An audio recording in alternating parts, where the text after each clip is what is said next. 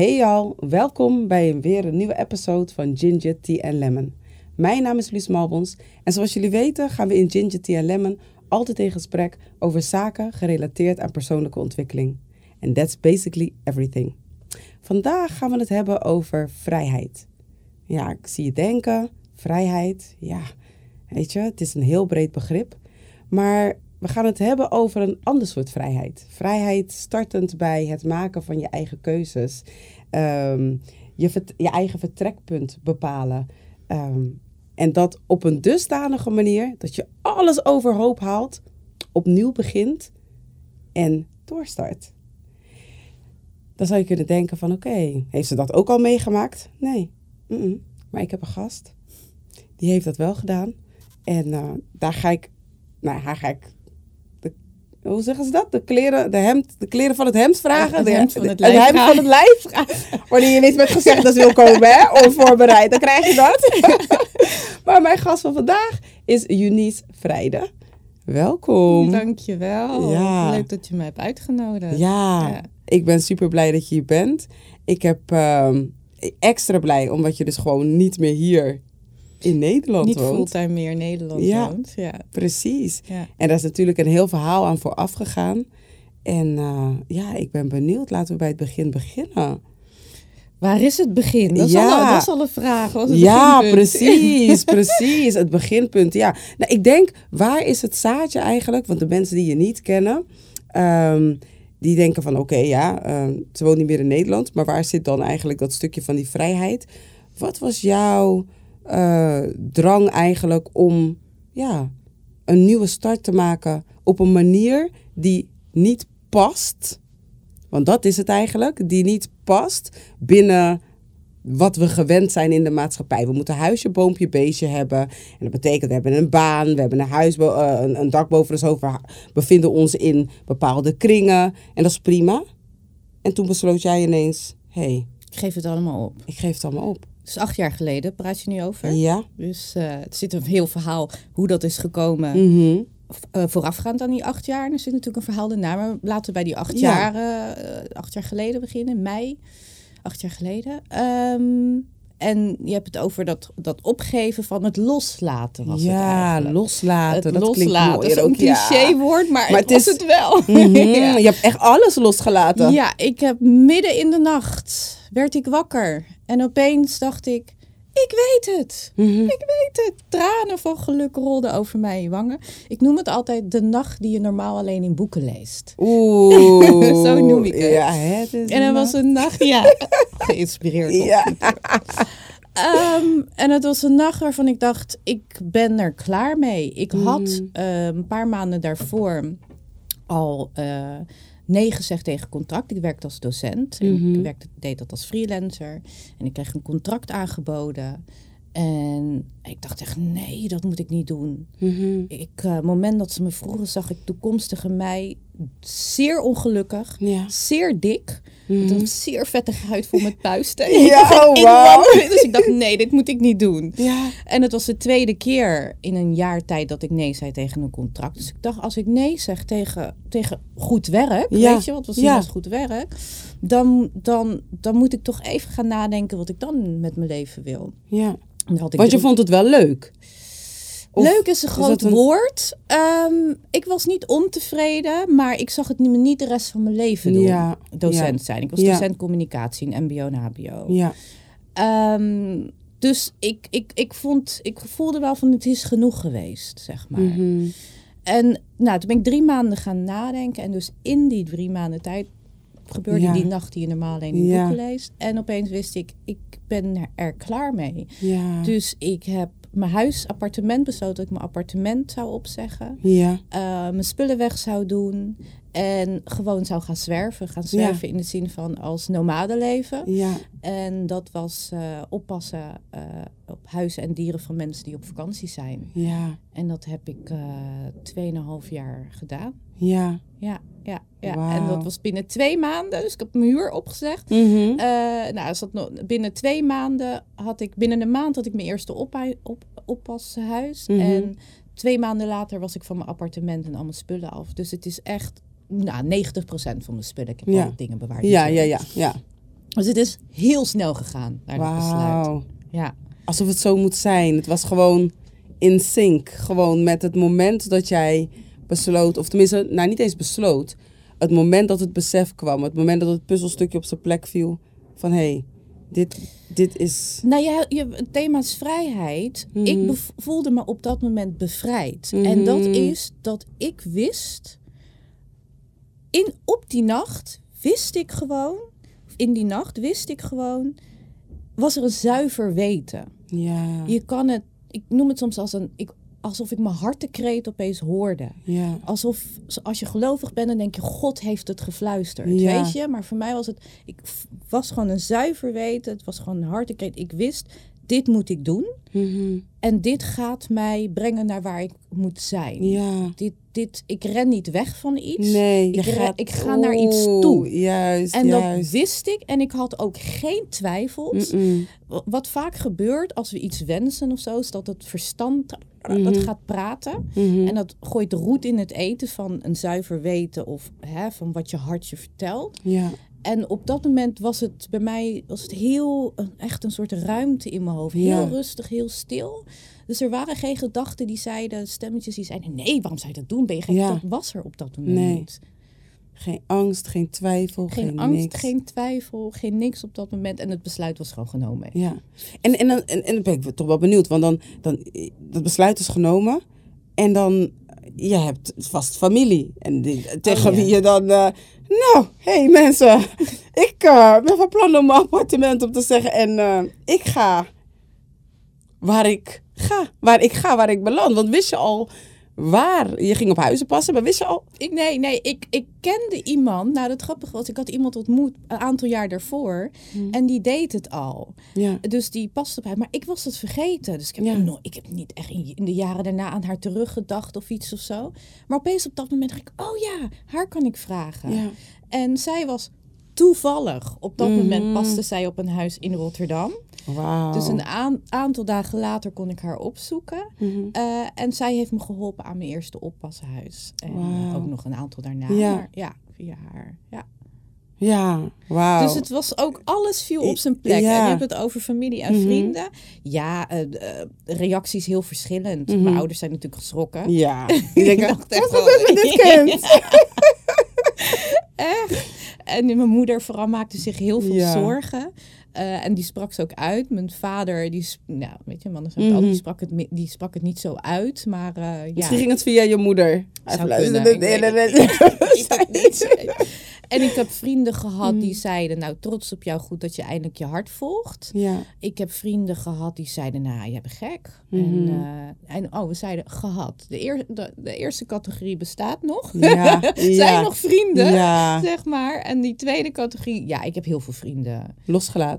Nou ja, ik denk dat het in dit geval verloren is. Ik heb echt wel mensen die ik vanaf mijn jeugd ken, vanaf de middelbare school ken, hebben we eigenlijk geen contact meer. Ja. Ik vind het wel eigenlijk een hele bijzondere, want dan hoor ik je zeggen verloren, dan denk ik, in hoeverre kunnen we iets verliezen wat niet meer in een bepaalde tijd van geest bij ons hoort? Ik zeg verloren omdat het voor mij op dat moment wel zo voelde. Ja, er omdat was wel een dat rouw, iets is. Ja, daar ging wel een rouwproces, moest ik wel doorheen. Omdat het voor mij zoiets is van, leid jij een andere levensstijl, we kunnen toch vrienden blijven. Maar ik heb geleerd dat dat niet voor iedereen geldt. Nee, klopt. Klopt. En dat is ook een bepaalde vorm van vrijheid. Gewoon de mens accepteren volledig in zijn. Dat is...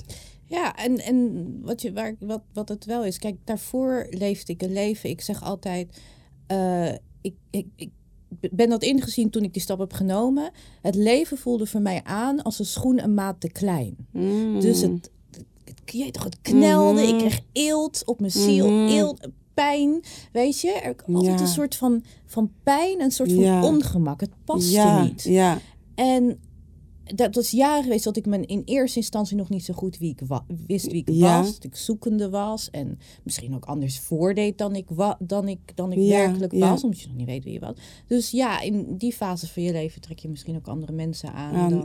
Precies. En dan als je dan ontdekt, dit is wie ik ben. En meer vanuit je kern gaat leven. dan gaat dat automatisch. Gaat er een wereld voor je open? Ja, dat zeker. Dan gaat er een wereld voor je open. Oké, en toen heb je... je had je eerste opdracht. Ik ga in de tussentijd thee schenken, want ik vind het wel heel... Ik moet hem even goed vasthouden. Zo. Ja, want ik ben eigenlijk wel heel erg benieuwd. Oké, nou, toen kwam dus die eerste opdracht kwam. En hoe is dat je vergaan? Ja. Welke opdracht heb je het over? Nou, de opdracht om eigenlijk op je eerste woning te passen. Oké. Oh ja, ik zag het niet. Ja, opdracht. Ja, opdracht klinkt misschien niet... Want ik deed dat kosteloos even voor dat was echt een ruil. Dus ik vroeg er geen geld voor. Ja. Dat was heel leuke mensen. Nog steeds contact mee. Gelijk 3 maanden in Noord-Brabant. Mm-hmm. Ja. In een ruim huis met een prachtige tuin. Ja. Moest ik op een kat passen. Dat was eigenlijk heel, heel goed. Dat huisoppas was altijd nooit problemen mee gehad. Dat ging eigenlijk goed. Het is meer het innerlijke proces wat daarna komt. Ja. Het transformerende. Mm-hmm. En zo zag ik dat ook. Daar was ik me heel bewust van. Iedere huisoppas zag ik als een kans waar ik ook iets innerlijks in mezelf kon ontdekken en eigenlijk ontdekken. Want ik ging iedere keer in een nieuwe omgeving. Eén keer Brabant, de andere keer Friesland, de andere keer in het zuiden van de andere keer in de Randstad. En in iedere nieuwe omgeving waar je je in verkeert, moet je opnieuw ontdekken, waar is de supermarkt? Waar haal je het lekkerste brood? Waar ga je tanken? Weet je, ik moest iedere keer opnieuw dingen ontdekken, maar ook je leert mensen heel goed kennen. Ja. Ze zijn er niet, maar ook hoe ze hun huis inrichten, waar de potten en pannen staan. Ja. Dat moet je ook. Dus dat zijn kleine dingetjes die toch weer iedere keer wat triggeren, die je meer leren over een ander, maar ook over jezelf. Wie ben je in een heel andere omgeving? Precies. En Wauw. En ik moet meteen denken ook van, hoe mooi het eigenlijk is. Weet je, ik denk in deze tijd waarin we nu zitten, zien we vaak alleen maar de negatieve kant van mensen. Maar dat je dan eigenlijk wel beseft dat als iemand het is een ruil, maar iemand zet zijn woning open, je baas is, en je laat een vreemde, iemand die je niet kent, laat je binnen in goed vertrouwen. Van beide kanten. Ja. Want jij komt ook ergens in goed vertrouwen, eigenlijk heel kwetsbaar. Ja. Want En je moet soms in de mensen hun bed slapen. Hetzelfde bed als waar zij ook in slapen. Niet iedereen heeft een logeerkamer. Oh, daar zeg je wat.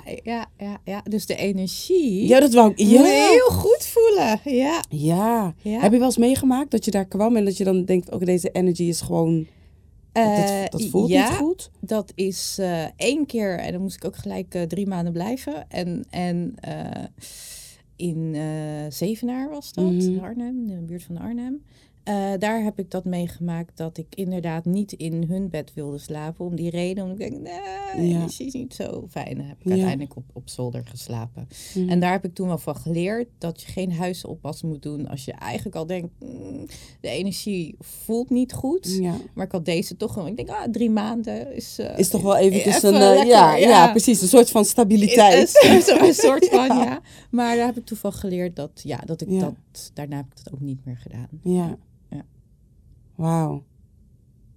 Want dan proef ik eigenlijk dat je zegt van dat je voordat je eigenlijk ja hebt gezegd al... Want wat gaat daar... dat je voordat je ja hebt gezegd, dat je eigenlijk al of twijfels of mixed feelings had om het te doen? Of? Ja. Want er gaan gesprekken aan... Je ontmoet de mensen. Je ontmoet de mensen live. En je hebt daar gesprekken over. Je maakt afspraken natuurlijk. Juist, wat wel niet. Moet je de dieren verzorgen. Juist. En zij willen ook weten, is er natuurlijk een klik, of nee? En precies. Nou, eigenlijk kwam het al toen ze zei dat zij graag heeft dat je een afwasblokje, een half afwasblokje voor de vaatwasser gebruikt. Ik vond het, hoe ze het zei, vond ik het zoiets aparts. Dat ik dacht, Oké, dat was heel apart. Dat was heel apart. Het was dat halve afwasblokje. Mocht je, geen hele, een halve. Mensen met een half afwasblokje, we kijken naar je. Okay. Maar ik denk het mooie, dat was... Kijk, we hebben allemaal... Dat zijn basisvoorwaarden. Voor vrijheid, je hebt een dak boven je hoofd nodig. Weet je, voor de ander is het kamperen op een camping. Gaan wonen of in een caravan gaan wonen, vrijwillig. Juist, Weet je, dus dat is vorm. Ja. Maar voor mij de stap was echt... Het loslaten was een innerlijke transformatie. Ja. En een innerlijke bevrijding van een leven die voelt als een schoenmaat te klein. Ja, ik vind het wel heel mooi hoe je dat zegt. Je kan horen dat je een story writer en eigenlijk teller bent. Nou, dat is echt te horen, want ik hou wel van de manier waarop je dat zo mooi beschrijft. En dan denk ik van, weet je, we hebben allemaal denk ik wel eens dat we voelen alsof we in een bepaalde fase zitten die voelt als een schoenmaat te klein. Of het nou is met werk, of het nou is in een relatie, of het nou is in een vriendschap. Weet je, of gewoon in de keuzes. Dat je even nog niet je purpose hebt gevonden. Ja. Dat je dan voelt van, ik voel dat ik hier niet mijn vleugels kan uitslaan. Ja. En toch houdt angst. Ja, heel veel mensen tegen. Dat zei ik al, dat stemmetje, vaak in mensen in hun hoofd. Wat ik ook heb gezien in mijn omgeving, veel mensen bang om te verliezen. Ja. Als je bang bent om te verliezen, als je er niet op achteruit wil gaan, salaris bij wijze van spreken. Of in materiële zaken.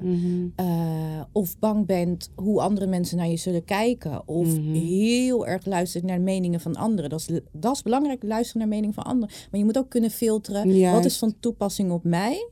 En wat projecteert die ander? Juist, zeg vooral maar. dat. En is het eigenlijk niet van toepassing op mij, maar... Ja, is het van die ander? Zeg maar. Niet alle cadeautjes die we krijgen zijn voor ons om per se aan te nemen. We hoeven niet alles aan te nemen. Nee, kom ik weer met iets. Want je wil geen bijrol zijn in die ander zijn verhaal. Je wil de hoofdrol spelen in je eigen verhaal. Ja. Die high five kon geven. Nee, maar dat is echt zo. Ja. En ik oké. En dat was iets wat ik niet had. Op dat moment. Juist. Op dat moment. En daar is wel veel werk aan vooraf gegaan. Ja. Wel innerlijk werk aan vooraf gegaan. En hoe ziet dat eruit, dat innerlijk werk? Voor mij... ik heb eerder, was ik begin 20 toen, dus praten we over bijna 20 jaar geleden, had ik al zo'n moment gehad dat ik dacht van, ik heb alles. In de zin van ik studeerde, ik had werk, ik had gewoon voldoende geld, ik had vrienden. Dus op papier zag alles er goed uit, maar toch voelde ik mij van binnen, gevangen. En miserabel. En gewoon zo. Ja. Dus toen is eigenlijk mijn innerlijke zoektocht begonnen. En eigenlijk kwam ik er toen op uit, was de conclusie van mij, ik ben het contact met mijn innerlijke goddess, goddelijke natuur, hoe je het ook wil noemen. Jezus natuur, Boeddha natuur. Weet je, het heeft geen naam eigenlijk, zeg ik, het is energie. Ja. Maar met het goddelijke in mezelf ben ik verloren. Ik ben contact gewoon verloren. En eigenlijk ben ik toen, dus ongeveer 20 jaar geleden, begonnen met het herstellen van dat contact. Ja, maar hoe zag dat proces er dan uit? Want het begint met het besef. Het besef is al heel belangrijk. Ja. Dat gaf mij al, gaf mij al een soort van ruimte, een soort bevrijding. Alsof je niet kan ademen en dan opeens, je krijgt weer lucht. Dat is was al heel belangrijk. En daarna was het ook zoeken, maar dan... Hoe kan ik dat herstellen? Wat is een bepaalde vorm dan? Ja, voor mij is dat toch boeddhistische leer geweest. Dus ik mindtraining geweest. Dus ik heb leren mediteren van een boeddhistisch leraar. Heel erg veel geleerd over hoe werkt je geest. En als je heel veel leert over hoe je eigen geest werkt, ging ik opeens daardoor andere mensen begrijpen en de wereld beter begrijpen. Daarom zit de wereld zo in elkaar. Wij creëren onze wereld met onze geest. Dus, dus dat heeft mij heel veel inzicht gebracht in waarom ik voelde wat ik voelde. Waarom ik was zoals ik was. En ik denk dat die jaren van aan mezelf werken, kwam ik op een gegeven moment gewoon op een punt dat ik dacht, oké, als ik kijk naar de persoon die ik ben ik tevreden met mezelf. En ben ik tevreden met wie ik ben. En ik heb heel veel werk verricht. En ik voel die connectie weer. Ja. Maar er mist nog iets, weet je? Dus ik zeg altijd, vrijheid, laten we het zo formuleren. Vrijheid heeft 2 componenten voor mij. Het heeft een absoluut gedeelte. Dus dat wat ik net heb benoemd, dat is... Heb je de ruimte in je geest? Heb je de ruimte in jezelf? We streven allemaal naar geluk. Naar geluk, naar innerlijke rust. Weet je, dat is een soort van absolute vrijheid... wat we allemaal met elkaar delen, wat we allemaal gemeen hebben. En dan is er een soort van... En als je dat hebt, dat innerlijke geluk... dan heb je al eigenlijk een hele hoge mate van vrijheid. Van vrijheid, ja. Want je kijkt ook anders naar de wereld en je staat anders in de wereld. En je reageert anders op de wereld. En dat reactie, dat is belangrijk. Zo hé, daaraan kan je al vaak zien hoe erg je gevangen bent, hè? In je reactie. Ja. Dat is echt... Ja. Ik had het gisteren nog, man. Toen dacht ik, ik ben nog steeds af en toe. Ja. Maar dat was die ene keer, zei je. Dat is niet één. Het andere component is meer relatief persoonlijk. En dat is voor iedereen anders. Dus allemaal andere persoonlijkheden hebben we. Wat voor de ene vrijheid is, de ander wil vet veel geld verdienen. En denkt van, ik wil vet veel geld verdienen. En dan heb ik een bepaalde mate van vrijheid om mijn leven in te richten. Weet je, de ander zegt, ik leef heel minimalistisch. Dat geeft mij vrijheid. Juist, dus dat is een heel minimalistisch leven. Ja. Voor mij is het bijvoorbeeld belangrijk, ik heb natuur om me nodig. Daarom woon ik ook, over een groot gedeelte van het jaar ben ik in Spanje daarom. Bergen. De zon schijnt. Weet je, strand. Ik ben een strandmens. Natuur nodig. De betonnen wereld hier, vooral in de Randstad, ik woonde ook in Rotterdam, ik kon daar geen wortels schieten. Ja. Terwijl de ander denkt, de stad prijs ik me gelukkig. Weet je, dus dat is dat relatieve, dat je ook gaat kijken, oké, wie ben ik als persoon? Want het is mijn persoonlijkheid. Juist. En waar kan ik floreren? Ja. Weet je? Waar kan ik wortels schieten? Waar kan ik groeien? Ja. Mijn groei, die spaak hier. Ja. Ja. Oh, wauw. Dus dat zijn 2 heel belangrijke componenten. De een, zoals je zei, ik had een bepaalde mate van rust bereikt en geluk, innerlijke geluk. Maar die kon niet verder, doordat de omgeving, bij persoonlijkheid, de omgeving... Dat zorgde voor een stagnatie. Een stagnatie en ik dacht, ik moet hieruit. Ja, ik moet... En dat is zo mooi, want de enige persoon die dat kan doen, ben jij. Nee, ik ben niet de enige. Nee, ik bedoel van de enige persoon die dat kan doen voor jezelf. Oh, zo bedoel je. Ja, weet je?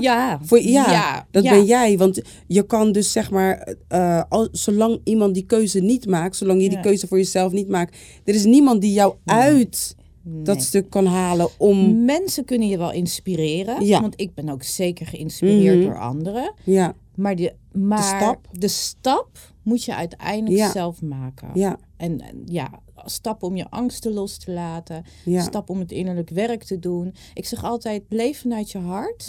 Neem je hoofd mee en steek je handen uit je mouwen. Ja. En en die combinatie, vind ik een 3-eenheid, hoofd, handen, hart... heeft mij wel geholpen. Als die goed samenwerken met elkaar, in plaats van dat ze strijden tegen elkaar, dan, vooral hoofd en hart gaat het dan om, dan als die 3 in balans zijn, dan kan je echt heel veel bereiken. Ja. Want uiteindelijk leiden die de handen, weet je? Ja, inderdaad. Dat is het werk wat er gedaan moet worden. Ja. Dat is wanneer hoofd en hart met elkaar in balans zijn, in sync zijn, dan weet je ook in principe, dan heb je dus dat zuivere weten. Ja. Ja. Dat onverklaarbare, dat je gewoon, you just know. You just know, Ja. En dat is wel heel mooi, want ik heb ook altijd geroepen naar mijn kinderen bijvoorbeeld, en dat doe ik nog steeds, dat ik graag zie dat zij niet bang zijn om bijvoorbeeld hun horizon te verbreden. En dat ze groter moeten denken dan bijvoorbeeld Nederland. Weet je, ik weet dat ze zijn hier geboren, ze hebben hier hun vrienden. Maar ik zag dus al van dat zij zich heel snel gingen hechten. En bij mij heeft dat ook wel een beetje een verhaal. Omdat ik op jonge leeftijd mijn vader ben verloren, heb ik voor mezelf al vrij vroeg besloten dat het voor mij niet goed is om me te hechten. Want hechten in die zin van, ik moet ik moet kunnen loslaten. Weet je, ik moet kunnen beseffen dat alles tijdelijk is. En letterlijk alles.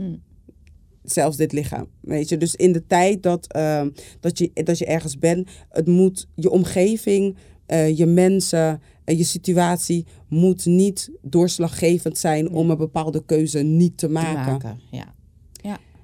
En wanneer ik het dan tegen ze zei, hadden ze zoiets van, als ik bijvoorbeeld tegen ze zei. En dat was dan bijvoorbeeld een simpel verhuizen van, als ik bijvoorbeeld wel zei van, ja, als we verhuizen naar een andere stad. Dan is het van, nee, en hoe gaan we dan doen? En dan zien we die, dan zien we die.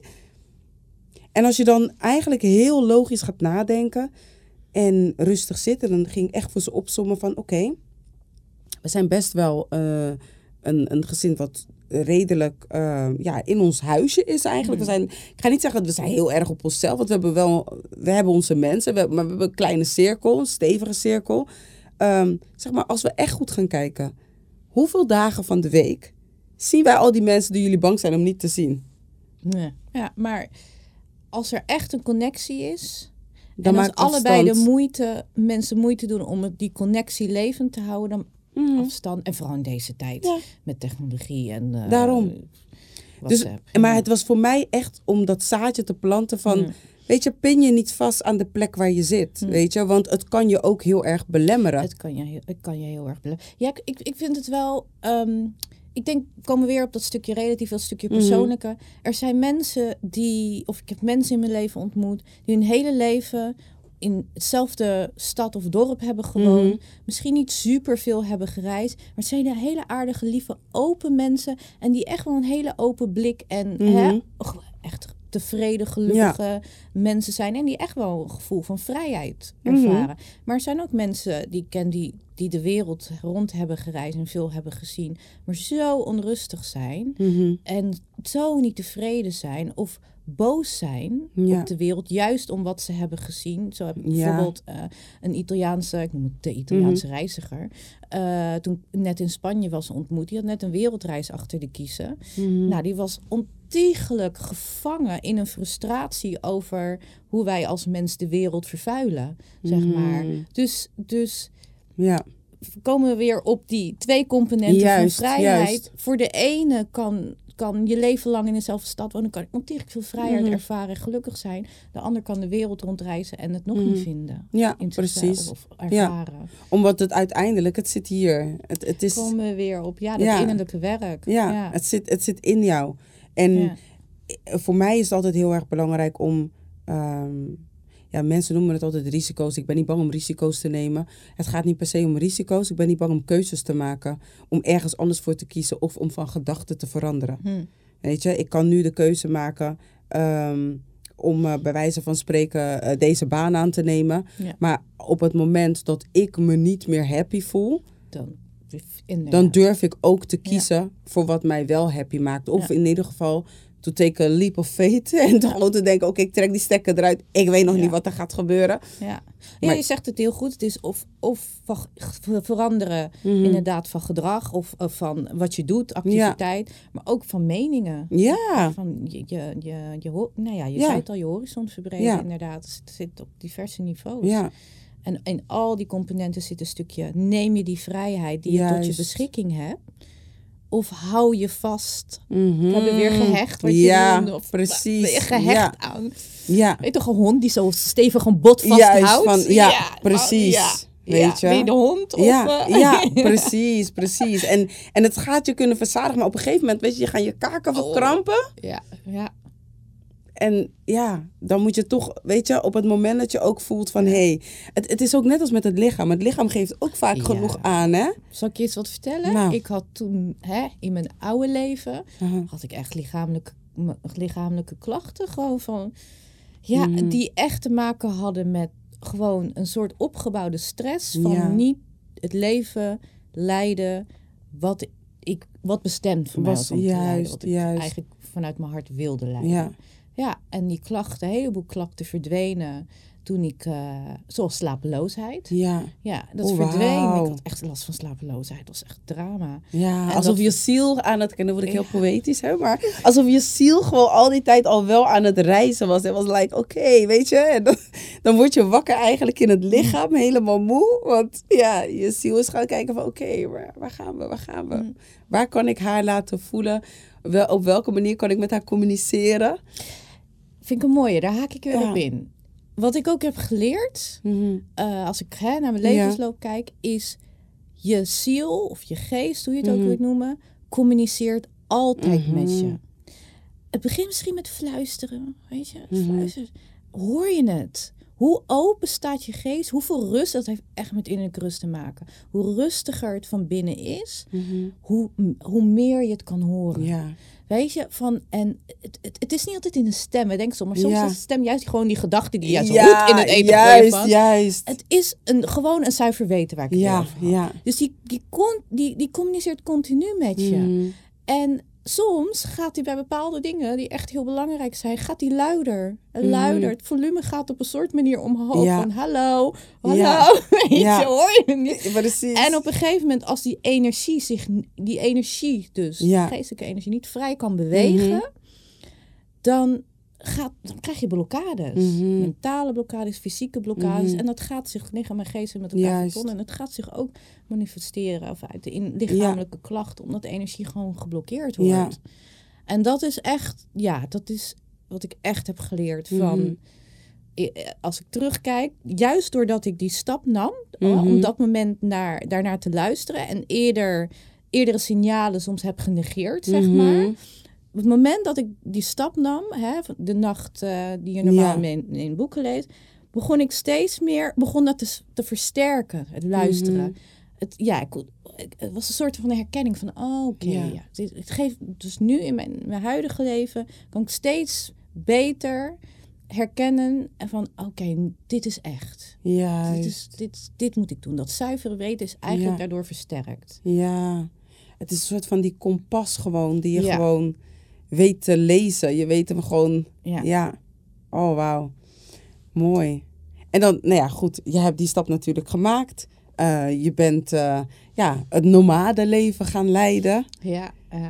En uiteindelijk... ben je...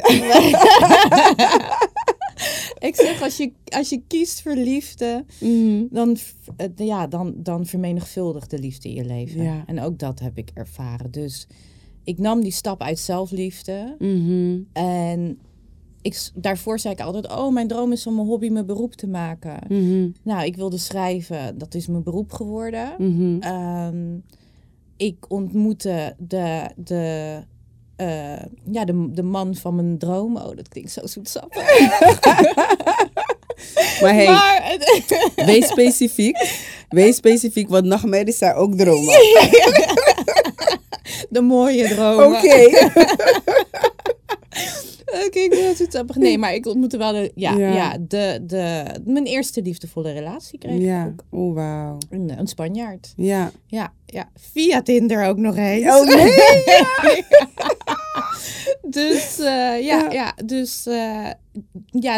De zelfliefde, wat ik toen voor mezelf heb gekozen, heeft echt de liefde in algemene zin op verschillende vlakken in mijn leven heeft die vermenigvuldigd.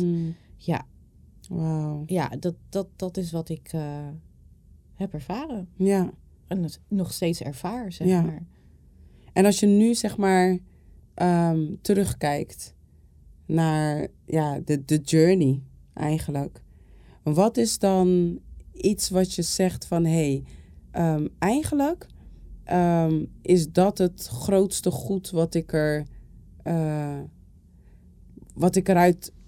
eruit heb meegenomen als herkenningspunt. Het is iets wat er eigenlijk altijd al heeft gezeten.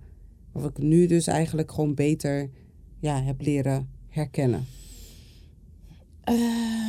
Wie en wat ik werkelijk ben. Ja, weet je, er zijn zoveel... De maatschappij En wij mensen vormen de maatschappij. En we leggen soms zoveel druk op elkaar. Ja. Weet je? Van wat we moeten. Wie we moeten zijn. Hoe we er moeten uitzien. Wanneer we tellen en niet tellen. Ben ik concreet genoeg daarin? Van zoveel, de maatschappij kan je zo aan je laten trekken. Ja. Maar niet alleen dat. Ook de verwachtingen van onze ouders. Ja. Weet je? Wat je ouders voor ons willen. De stem. Weet je? De stem. Dus wat ik ervan heb geleerd is weer terug te gaan naar wie en wat ik werkelijk ben. Ja. En heel veel rotzooi, eigenlijk dingen die mij niet verder helpen als mens. Ja. Meningen, visies, om dat los te laten. Juist. Dus zowel de visies van andere mening, maar ook wat ik heb geïnternaliseerd. Waarvan ik dan dacht van, dat is juist of dat is waarheid. Het is niet zo zwart-wit. Nee, het is helemaal niet zo zwart-wit. Nee. Er zijn nog zoveel meer kleuren daartussenin. Ja. Dus ik denk dat dat is ook wel, het is ook wel moeilijk. Ik denk, ik heb wel eens erover nagedacht van wanneer je kennis maakt met iemand anders. We zeggen dat zo mooi, we maken kennis met iemand. Je leert iemand kennen. Maar zolang je jezelf niet hebt leren kennen, mag je echt niet eens denken dat je iemand anders leert kennen. Nee. Het gaat niet om, sommige mensen willen begrepen worden. Ja. Het gaat om die ander begrijpen. Weet je? En daarvoor moet je eerst jezelf begrijpen. Je moet weten waarom je doet wat je doet. Waarom je reageert zoals je reageert. Wat zijn eigenlijk die triggers? Ja. Weet je, wie heeft op welk knopje van jou gedrukt? Ja. Welke emotie heeft dat opgeroepen? Of welke waarheid, weet je, zit daar die jou op een bepaalde manier laat doen of denken? Ja. En niet denken dat hoe jij naar het leven kijkt, dat de manier is of de waarheid is. Of er zijn zoveel verschillende manieren van leven of om je leven in te richten. En dat miste ik soms. Ja, of eigenlijk miste ik dat. Ja. En dan zullen er misschien nu mensen zitten die zeggen van, dat vind ik eigenlijk ook wel helemaal mooi. Gewoon op een nacht wakker worden en denken, ik laat de boel. Maar die hebben misschien 5 kinderen en een man. Doe het niet, hè? Doe het niet. Dus het belangrijkste is daarin, ik wist zeker dat ik niet van iets wegrende. Want dat heb ik ook vaak gehoord. Ja. Wegrennen van je problemen, wegrennen van jezelf, wegrennen van zomaar een leven dat je niet leuk vindt, is niet de oplossing. Nee. Want je komt jezelf altijd weer tegen. Ja, precies. Naar iets toerennen is een heel ander verhaal. Naar je geluk toerennen, dat zijn 2 heel verschillende dingen. Waar ik dan meteen aan moet denken, terwijl ik je dat wil zeggen, is, kom je of ga je? Ja, precies. Dat is de vraag die we eigenlijk, weet je? Ja. En kijk, met 5 kinderen, weet je, er zijn ook mensen die als nomaden leven en met een heel gezin de wereld rondreizen. En sommigen plannen dat 3 jaar en zeggen, dit is onze droom of gezinsdroom. Weet je, als je in dat wereldje zit, ontmoet je heel veel verschillende mensen die ieder op hun eigen manier doen. Dus kinderen hebben wil niet zeggen, want dat heb ik ook vaak gehoord. Ja, omdat je geen kinderen hebt. Weet je? Nee. Je kan je kinderen niet als excuus gebruiken. Juist. Het gaat dus ook op een bepaalde manier creatief denken. Je horizon verbreden. Ook met kinderen heb je mogelijkheden om het leven te leiden wat je wil leiden. En soms moet je concessies doen. Dan kan je op iets later doen. Kijk, ik heb het in stand de pedo gedaan, maar inderdaad, dat kon zo dat ik misschien geen kinderen had. Dus, maar er zijn altijd mogelijkheden. En mijn weg is niet jouw weg. Het gaat om dat je jouw weg vindt. En als je kinderen hebt, dan maken jouw kinderen onderdeel uit van die... Ja, juist. Ja. Dus... ik voel al wat je zegt. Want dan denk ik ook van, ik heb... dat was misschien niet zo drastisch. Maar ik heb ook, zeg maar, destijds mijn vaste baan opgezegd om mijn boekenwinkel te starten. Terwijl ik een gezin had met jonge kinderen. Weet je? En mensen keken me ook aan van, zou je dat nou wel doen? Weet je wel? Want je geeft ook je zogezegde zekerheid. Ja. En ik geloof niet in die zekerheid van hokjes. ik geloof dat de enige zekerheid er is weten dat je je pad volgt en dat het goed komt. Ja. Dat het goed is. Ja. En alles wat niet goed is, dat maken we goed. Dat maken we goed. Dat maken we en goed. En rekening houden, kijk, ook voor je vrijheid en voor je geluk, zijn er wel basisvoorwaarden. Dus kijk, je moet niet gekke dingen gaan doen dat je opeens je rekeningen niet meer kan betalen. Of weet je, dan dat is geen vrijheid meer. Nee, want dan word je ook zoveel stress. Ja. Dus er is wel een basis die je nodig wil hebben. En dat moet je wel helder hebben van wat is het, de basisvoorwaarden, wat we hebben daarvoor nodig om die vrijheid te pakken, zeg maar, te nemen. Dan zeg je iets moois van, je rekening betalen. Maar was dat ook niet eigenlijk ook heel erg bevrijdend? Want jij ging op woningen passen. Je kreeg daar niet voor betaald. Maar je had ook geen vaste lasten meer. Je hebt altijd vaste lasten, want je hebt een zorgverzekering. Ja, oké. Maar heel minimaal. Ja, heel minimaal. Ja, dus dat was ook een soort van de grootste kostenpost is natuurlijk toch huisvesting, over het algemeen. Dus die maar Belastingdienst zal wel boos op je zijn geweest. Er viel niks meer te halen. Weer eentje die ons is ontglipt.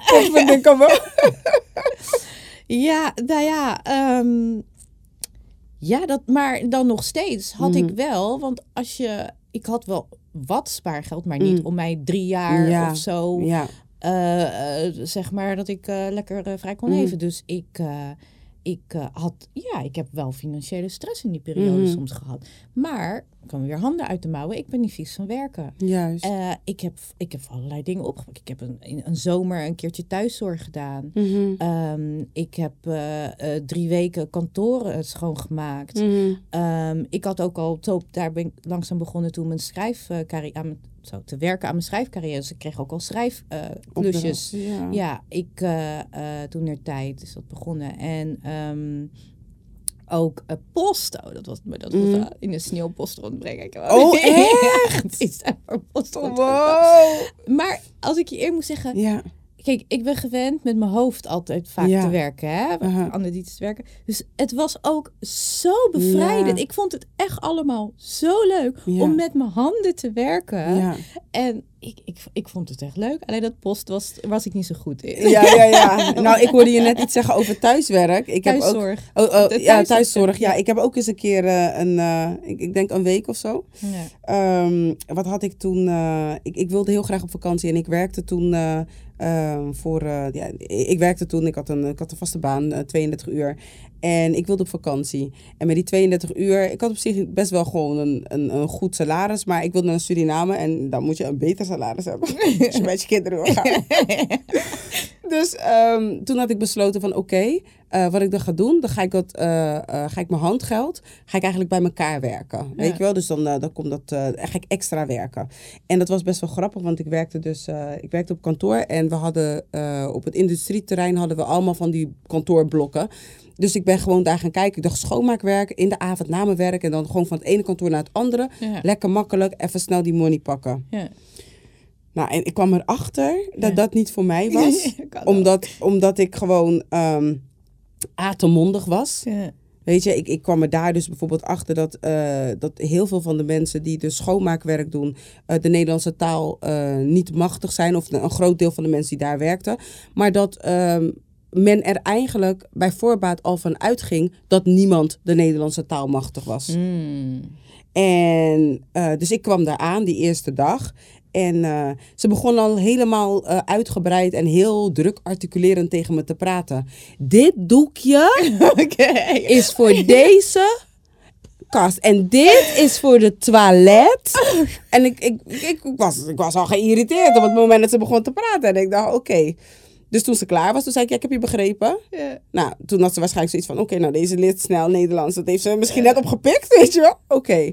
Dus op een gegeven moment, we kwamen ze doekjes tekort en weet ik wat allemaal niet. Allemaal van die kleuren, rood was voor dit, weet ik veel.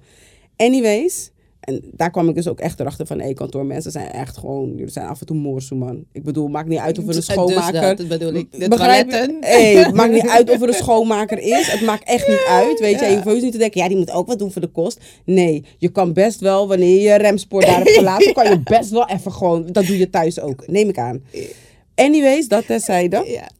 Dus op een gegeven moment kwamen dus die kantoren binnen. En er waren dus ook nog wat mensen aan het werk. En toen zag ik ook kantoormensen. Jullie kunnen ook af en toe onbeschoft zijn. Wanneer die schoonmaker binnenkomt, groet gewoon netjes. Goedenavond, weet je? Ja. Oké. Anyways. Ja, even 2 zijspoortjes. Ik moet ze waarschuwen, toch? Kijk op niemand neer, met andere woorden. Begrijp je? Ja, je weet nooit het verhaal van die ander. Nee, je weet het verhaal niet. Het kan een vluchteling zijn die hoger opgeleid is in het land van herkomst dan jij. Ja. Weet je, en nu helaas hier schoonmaakwerk moet doen. Omdat de handen uit de mouwen steken en diploma's anders gewaardeerd worden. Weet Juist. je? Dat heb ik geleerd. Er zit altijd een verhaal achter. Weet je? Ja. Dus anyways, dus oké, ik dat gedaan. Op een gegeven moment, toen was er iets. Want er was zo'n, het is lang geleden hoor, maar er was zo'n, iedereen had zeg maar zijn eigen schoonmaakdingetje of zo, weet je. En emmertjes, ja, dat was het emmertje. Ik kon gewoon niet op het woord emmertje komen. En ik moest die van mij dus delen met iemand anders. En ik stond dus in 1 ruimte. En die andere was aan de andere kant van de gang. En zij had mijn doekje, dus ik dacht, nou ja, weet je, wat een ramp kan het zijn als het ging om een kast, weet je. En je had iets van een kast, was een apart doekje en de bureaus waren een ander doekje. Nou kwam die chick naar me toe en ze zegt, ja, dat moet je echt vingertje wijzen. Ja, en dat moet je niet daarmee doen en dit en dat. En ze ging helemaal los en er zaten ook mensen op de vloer. Dus op een gegeven moment zei ik, ten eerste begin die vinger uit mijn gezicht te halen, weet je. En ten tweede, als je nog 1 keer zo tegen me schreeuwt, denk ik dat dit de laatste keer is dat je hebt gesproken. Ik was zo giftig. Ik denk, wie denk je wel niet dat je bent? En nou, ze schrok, want dat had ze niet verwacht. Ik denk, ja, hoe verwacht je niet dat men jou behandelt zoals jij men behandelt, weet je? Dus op een gegeven moment zei ze van, kun je dit afmaken en kun je dan eventjes naar me toe komen? Ik zei, ja, prima. Zeg je naar haar toe, zei ze van, wil je dat nooit meer doen? Mij zo tegenspreken in bijzijn van anderen. Dus ik zei tegen haar, wil jij dat nooit meer doen? Mij zo aanspreken in bijzijn van anderen. Nou, ze werd wit heet. Ze was net een verwend 7-jarig kind wat een snoepje niet kreeg in de supermarkt. Ze begon stampend weg te lopen. En toen heeft ze had niet eens het lef om het zelf te doen, heeft ze tegen die voorman gezegd dat hij tegen mij kon zeggen dat ik niet meer terug hoefde te komen. I wasn't planning on coming back. So.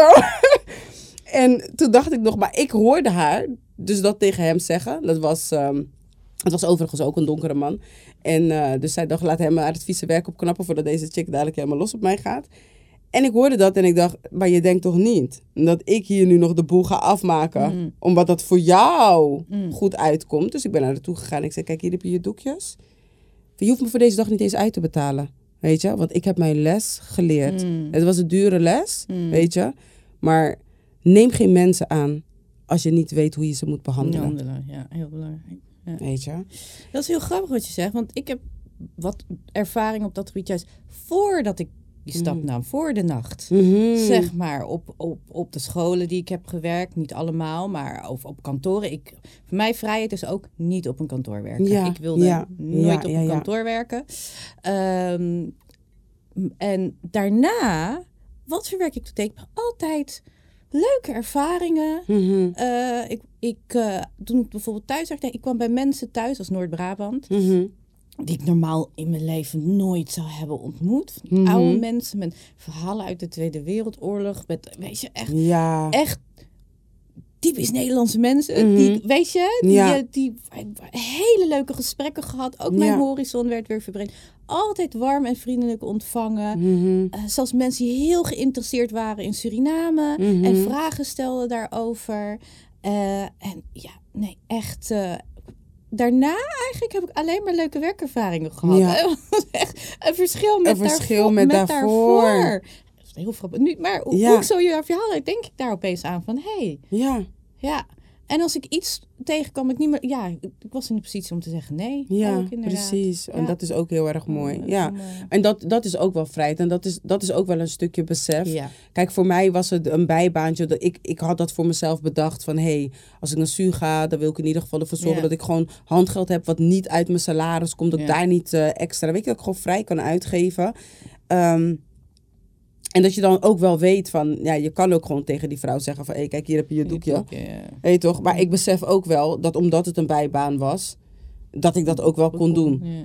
Weet je, maar ja, vrijheid is wel echt een heel belangrijk goed. Ook vrijheid gewoon om ook in werk. Werk te doen wat je voldoening geeft. Juist. En waar je je talenten kan benutten. Ja. En waar mensen je waarderen om je talenten. En ook überhaupt jou als mens echt zien. Juist. En dat vind ik heel belangrijk. Ja. Ja. Kom je nog terug naar Nederland, denk je? Ik ben regelmatig in Ja, maar ik bedoel, Nederland. zou je die stap ooit nog maken om te zeggen van... Hé, dag Spanje. Echt fulltime wonen? Mhm. Ik zeg, ik kan aarden in een land waar palmbomen, bergen en de zee is. Nee, Nederland Dat zegt voldoet denk niet. ik genoeg. We hebben wel bergen van stress. Ja, we hebben palmen. Ja, weet je. Bij de intratuin. Je kan het wel creëren, een soort van, but it's gonna be fake. No. Een strandje aan de Maas, ik weet niet, is dat er nog? Zo, daar zeg je wat. Nee, maar we hebben wel een Nesselandenstrand. Oh, nou, oké, Ja. Dat is ook een soort van... Ja. Dus ik heb ook ontdekt tijdens mijn reis. Juist. Dat heb ik nodig. Ja. Om gewoon echt je beste jij te kunnen zijn. Ja, ik word daar gewoon blij van. Ja. Als ik naar buiten ga en ik zie bergen, en ik zie palmbomen en de zon schijnt. Ja. En ik ben op fietsafstand van het strand. Eerlijk. Dat, Ja. Ik denk dat ik vannacht ook maar eventjes gewoon rustig ga zitten en ga denken van oké, is het vandaag ook die nacht voor mij? Ja, nee, ik ben op zich wel gelukkig. Ik weet wel dat ik het beste aard in een hele zonnige omgeving. Voorlopig pak ik even de zon in de vorm van de energie die mijn kinderen mij geven. De dingen die ik doe met mijn spoken words, met mijn public speaking, mijn trainingen. Dat doe je heel goed. Nou, dankjewel. Dankjewel. En dus dat geeft me die energy, een soort van... Het is niet helemaal vergelijkbaar met die vitamine D, maar... Ja. Weet je, we komen er beetje bij beetje. Maar ik weet wel dat ik mijn oude dag... En dat duurt nog heel lang, want ik ben hartstikke jong. Dat ik mijn oude dag wel op een plek wil doorbrengen... waar het gewoon warm is. Waar dingen niet in een rush gaan. Ja. Waarin ik het gewoon rustig aan kan doen. En mijn tijd kan nemen om te genieten van alles. Ik ben ook echt zo'n maanmens, weet je wel. Ik hou ervan als ik de maan zie en dat ik dan denk... Oh, ik wil gewoon kunnen staren naar die maan. Ik wil kunnen kijken naar de ondergaande zon. Ja. Weet je? Ik snap het helemaal. Ja, maar mijn journey, weet je, is nu op een plek waarvan ik denk van... Oké, hier, ik ben totaal niet ongelukkig of zo. Nee, Dus dus dat is wel... Dat is belangrijk, toch? Ja. Ja. Nou, heel erg mooi. Maar wat ik de kijker en de luisteraar nog niet heb echt zodanig heb meegegeven. We hebben het er wel even kort over gehad. Hè? Dat je schrijft, storytelling, storywriter. Ik ben tekstschrijver en storyteller. Ja. Dus ik schrijf voor diverse bedrijven. Mm-hmm. Ik schrijf voor flowmagazine.nl. En dus iedereen die zegt, leuk vind teksten te schrijven. Gisteren mijn eerste essay voorgedragen. Oké, wauw. Ja, En waar ging... Waar je taal, meertaligheid. Hoe taal ook een spiegel een spiegel is voor ons. Ja. Geïnspireerd op Suriname, Surinaamse afkomst. En in het bijzonder het binnenland. Mm-hmm. Dat heeft het essay geïnspireerd. Ja. Oh, nice. En dus ik schrijf. Ik werk ook als... Publiceer ik niet, zegt eigenlijk voor het eerst. Het gaat meestal via mond-tot-mond reclame als buddy voor mensen die levensvragen hebben. Op zoek zijn naar hun geluk. Fungeer ik eigenlijk als buddy. Ja. Help ik hen die in zichzelf te vinden. Ja. Inspireer ik hun. Ja. En om het in zichzelf te vinden. Ja. Dus dat doe ik ook. Ja. Nice. En waar kan men je vinden? Ik kan me altijd op Facebook vinden, gewoon mijn naam Eunice Vrijde. Ik heb een website, euniceVrijde.nl. Die richt zich voornamelijk op teksten schrijven. Mijn website spiritualstorytelling.com, daar ben ik nog mee bezig. Ja. Maar die hoop ik eind van het jaar af te hebben, de update van de site. Dus ja, ze kunnen altijd contact met me opnemen als ze dat willen. Als ze nog vragen hebben. Ja, precies. Ja. En om gewoon te volgen. En je blogs... Ik publiceer op Facebook, op LinkedIn, op Instagram. Publiceer ik regelmatig verhalen die ik in opdracht schrijf. En veel verhalen gaan ook over het leven. Dat kan zijn tips hoe om te gaan met stress. Dat kan van alles zijn. Ja. Dus maar alles wat met het leven en met persoonlijke en spirituele ontwikkeling te maken heeft, daar schrijf ik ook veel over. Mooi. Ja. Nou, ik vond het echt super dope om je gewoon als mijn gast te hebben hier zo in Ginger Tea and Lemon. De tijd is voorbij gevlogen. Ja. En ik ben blij. Ik ben blij dat we even dit moment hebben gehad. En konden bijkletsen. Begrijp je? Want het is echt too long. Het was too long. Maar ja, weet je, ik volg je sowieso wel. En we volgen elkaar. Ik volg je ook. Weet je, dus ik zie wat voor leuke dingen je doet. En ik dacht ook echt van, nee, deze moet ik echt met jullie delen. Dit verhaal, dit vind ik zo mooi. Ik vind het zo bijzonder. En ik hoop dat het in ieder geval wel andere... Nee. Ik moet het even anders zeggen. Ik weet dat het anderen ook zal inspireren om in ieder geval... te luisteren naar wat naar een hartekreet, naar een hart. Juist. En die belemmerende gedachten, geen roet in het eten te laten gooien, zeg maar. Precies, dus luister goed naar, is het de stem of is het... Is het zuiver weten die je begeleidt naar je bestemming. Ja. Naar waar je purpose. moet zijn. Ja. Oeh. Ja. Of die je helpt je levenspad in goede banen te leiden. Ja. Zeg maar. Nou, en met die wijze woorden gaan we afsluiten. Ga ik jullie bedanken voor het kijken en het luisteren. Wil je meer weten? Nou, check zeker eventjes de site van Eunice. euniceVrijde.nl. Want ik wilde zeggen maar euniceVrijde.nl. Volg er zeker ook op Facebook, Instagram, LinkedIn. Instagram is @spiritualstorytelling. Oh ja. @spiritualstorytelling. Ja. Dus dat is sowieso, dan krijg je alvast een beetje de feeling van oké. En als je vragen hebt, dat is dan... Mag je altijd contact opnemen. Ja. Dus voor nu wil ik jullie bedanken nogmaals voor het kijken en voor het luisteren. En tot de volgende episode van Ginger Tea and Lemon. Bye.